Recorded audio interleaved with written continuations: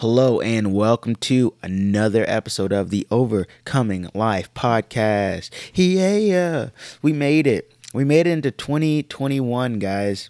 Obviously, this is a man-made, constructed cutoff point from one to another. But hey, we did it. 2021. If you're still alive, if you're listening to this, good job. Well done. Way to have braved through 2020.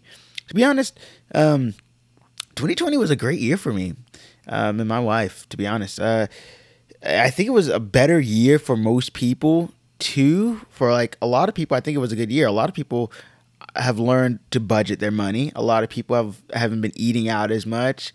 Obviously, people are losing their jobs, and obviously there's a lot of terrible things happen, but there are also some good things that have happened. And so, you gotta have a little bit of a silver lining in some of these situations. But all in all, that being said, pretty much a good year for me. Pretty much a good year for me. One of the best years, actually, especially financially. We have been talking about the kingdom of God, and specifically, we talked about the first king. We talked about how Christ in his first and second coming is bringing together the birthright. In his first coming, he came as Judah, right? From the seed of David, the rightful and lawful king.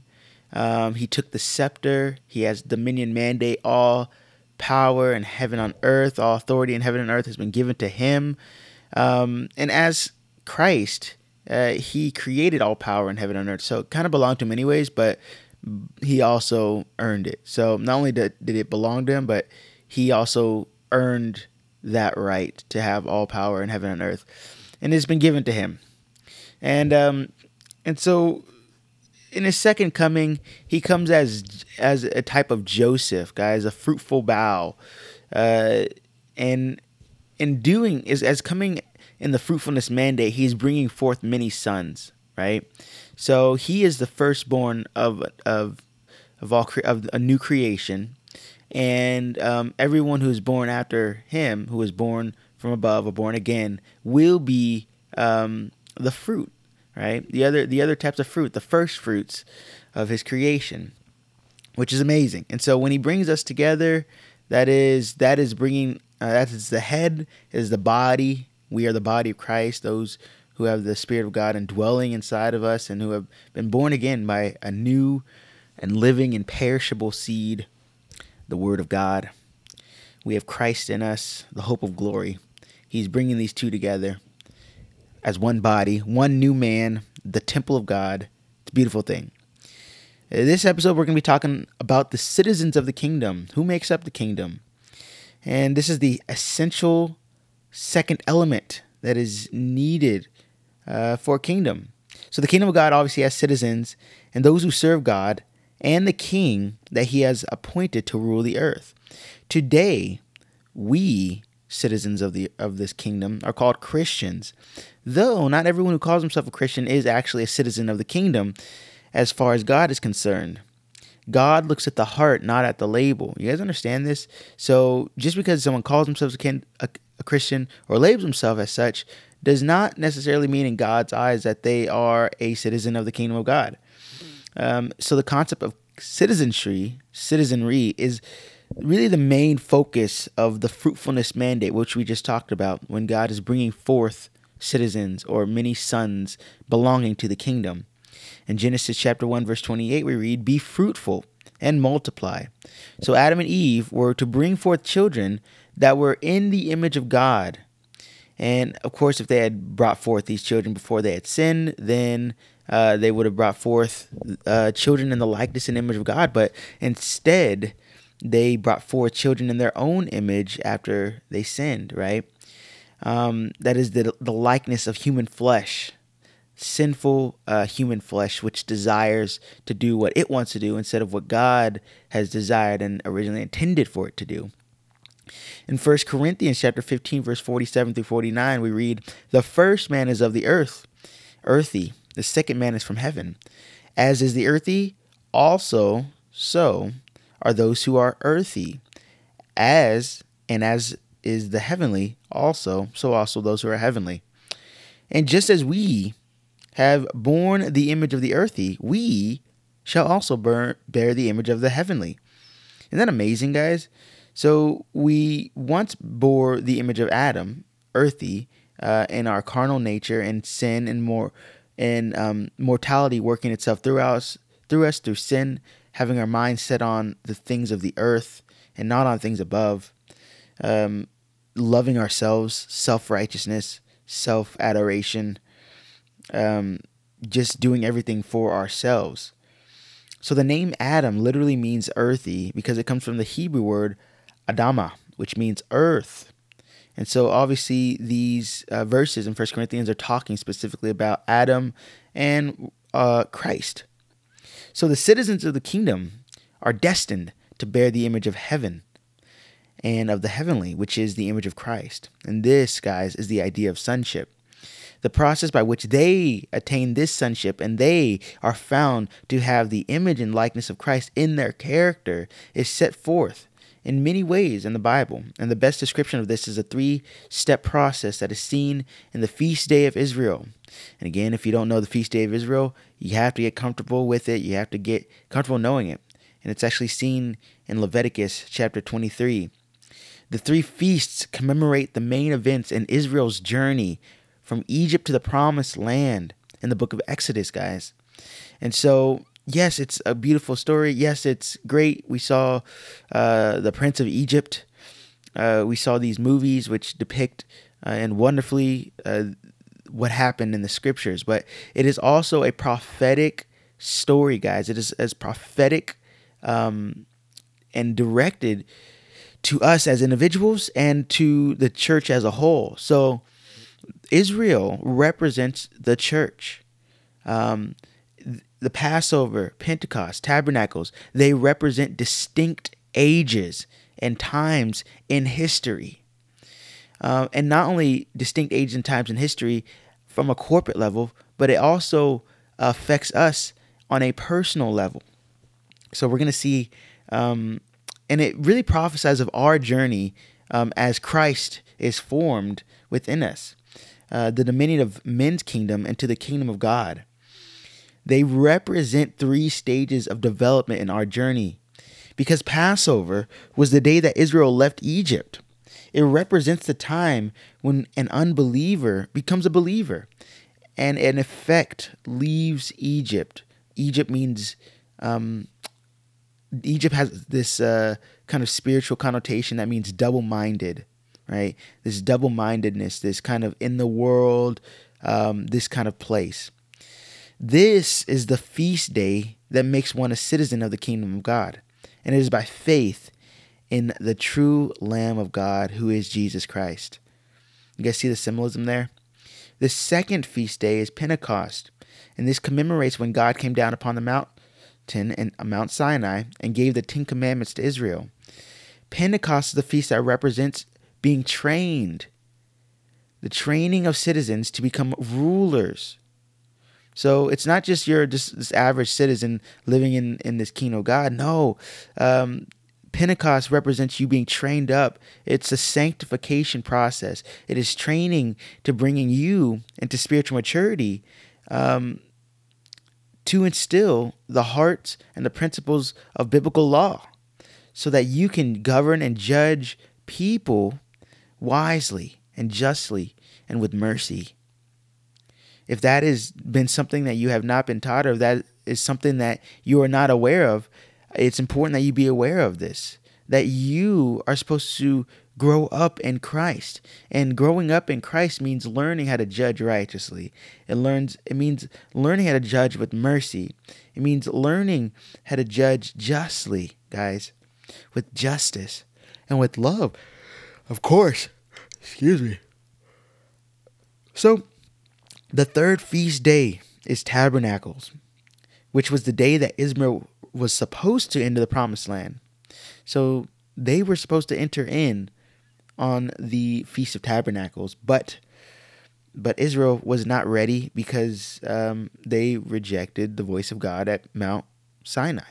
They said, we don't really want to hear from you, God. We would rather hear from Moses. So Moses, you go up for us. So instead of God writing his law on their hearts by his word, by his spoken word, and instead of his word penetrating to the depths of them and really removing the carnality and really moving the earthy parts of them, their soulish desires, their carnal desires, instead of God's voice cleansing and washing them, they chose not to receive that. They chose not to receive the washing of the word of God. Instead, they said, Moses, go speak for us.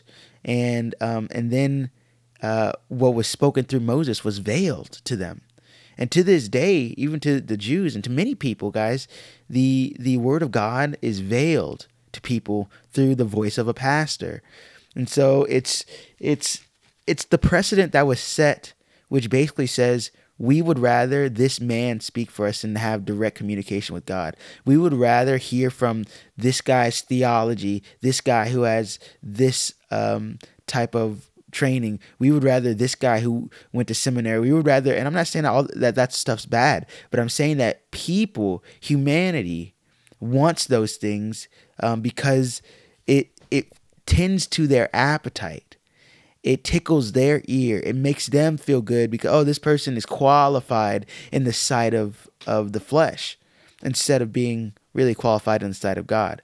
And so the only issue with that is the precedent is set that this person, this man, this will rule over us. And of course, like Moses was a type of Christ, but in the end, Moses didn't even make it into the promised land, right?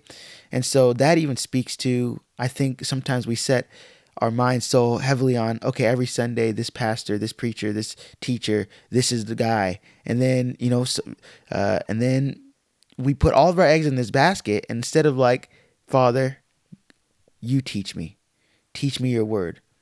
Teach me what you want to teach me, not what this guy wants to teach me. I need to hear from you directly, if that makes sense.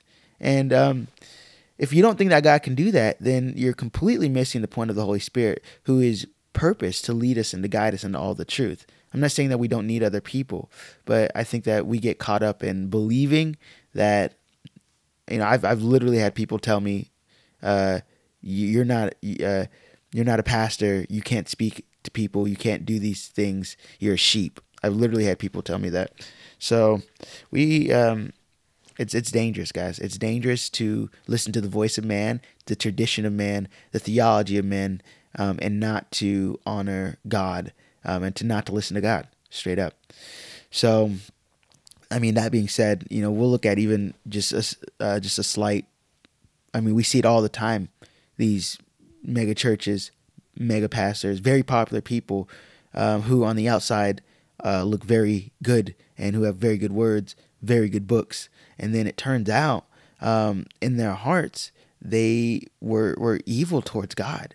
And it makes me sad. It literally makes me want to tear up because it's heartbreaking to see that. And it affects so many people who trust these men, right? Who avail themselves to them. But Jesus never availed himself to men. He never trusted men in that sense, guys, because he knew what was in the heart of men.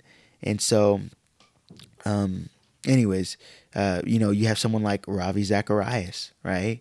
Who is this amazing apologist, an amazing theologian, and just a defender of the faith in every way against atheism, for morality, for the work of God. And it turns out he's been sexually coercing and abusing women in his own private massage parlor for years, guys, for years, and even denied it, even though the evidence is very clearly and explicitly there against his actions.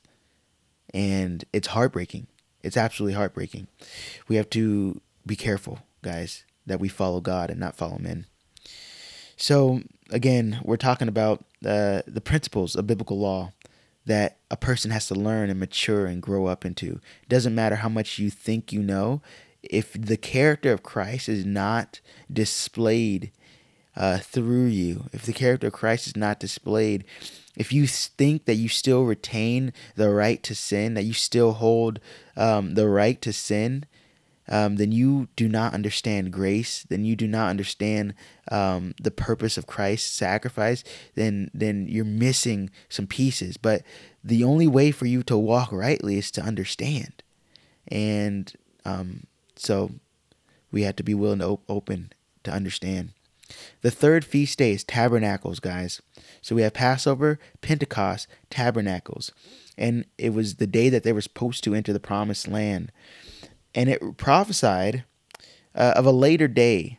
And again, these people didn't make it into the promised land, right? Because Joshua and Caleb went in. They were like, hey, it's pretty sweet. And then the other 10 spies were like, the giants are too big. There's no way we're going to beat them. And the people believed the evil report instead of the good report, which God had spoken through these two men who were symbolic and of the overcomers who will rule with Christ, who do inherit the land.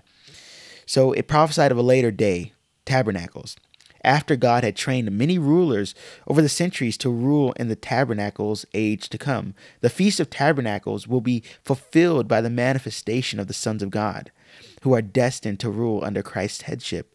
And if you don't understand that, all you need to understand right now and know is that in the millennial kingdom, in the age of Christ, of his reign, that is the 1,000-year reign, as seen in Revelation chapter 20, there are rulers who rule with Christ.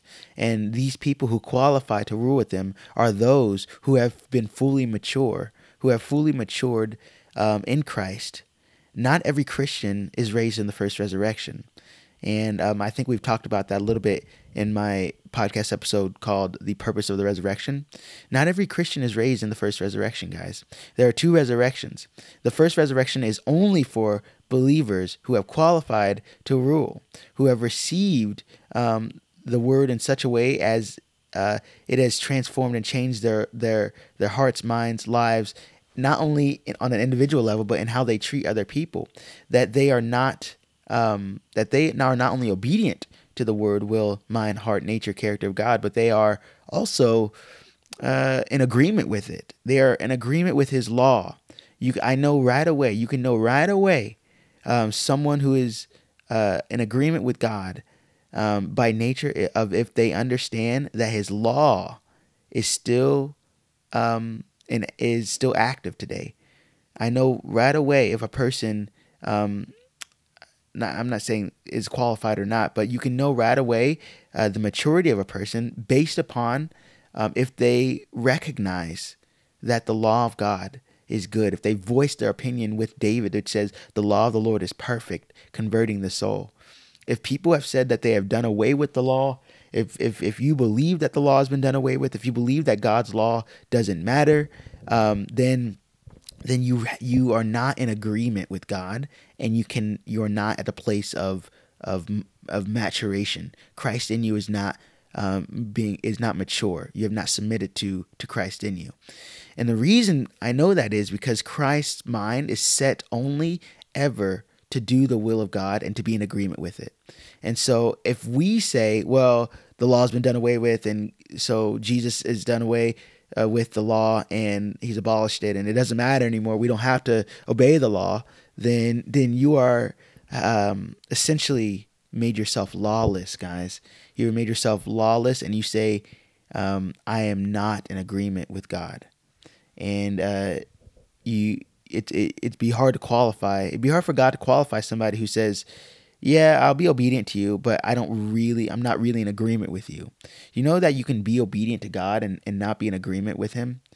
We have to mature and grow up, guys, into him. So the citizenship in the kingdom of God it really only requires faith in Christ, as seen in the Feast of Passover. So if you want citizenship, all you need is faith, right? And that comes from hearing by the word of God and just believing what he said he will do. Rulership requires maturity that is learned by obedience, as portrayed in the Feast of Pentecost and finally attained in the Feast of Tabernacles. The Feast of Tabernacles is the manifestation of the sons of God, as seen in Romans chapter 8, I think.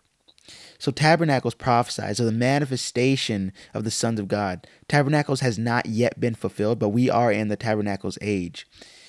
When the mature citizens of the kingdom are fully transformed to the image of Christ, that is when the tabernacles will be fulfilled.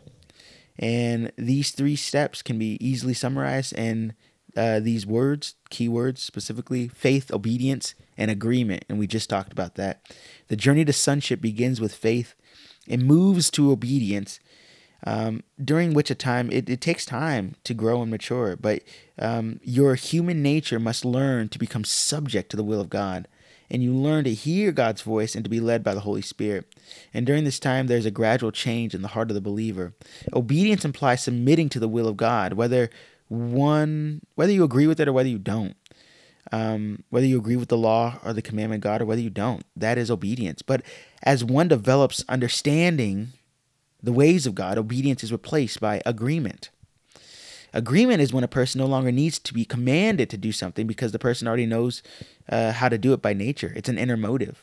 So the goal of sonship then is neither faith or obedience, but full agreement with the mind of Christ. And this is accomplished by the fulfillment of the Feast of Tabernacles. Isn't that freaking amazing, guys? That is awesome. So this is the first part of the citizenship of the kingdom of God. And it is very different from the citizenship in a Christian nation. And we will have to talk more about this citizenship later in our next episode because we're running out of time. But blessing to you guys, and we will see you next episode when we talk more about the citizenship of the kingdom.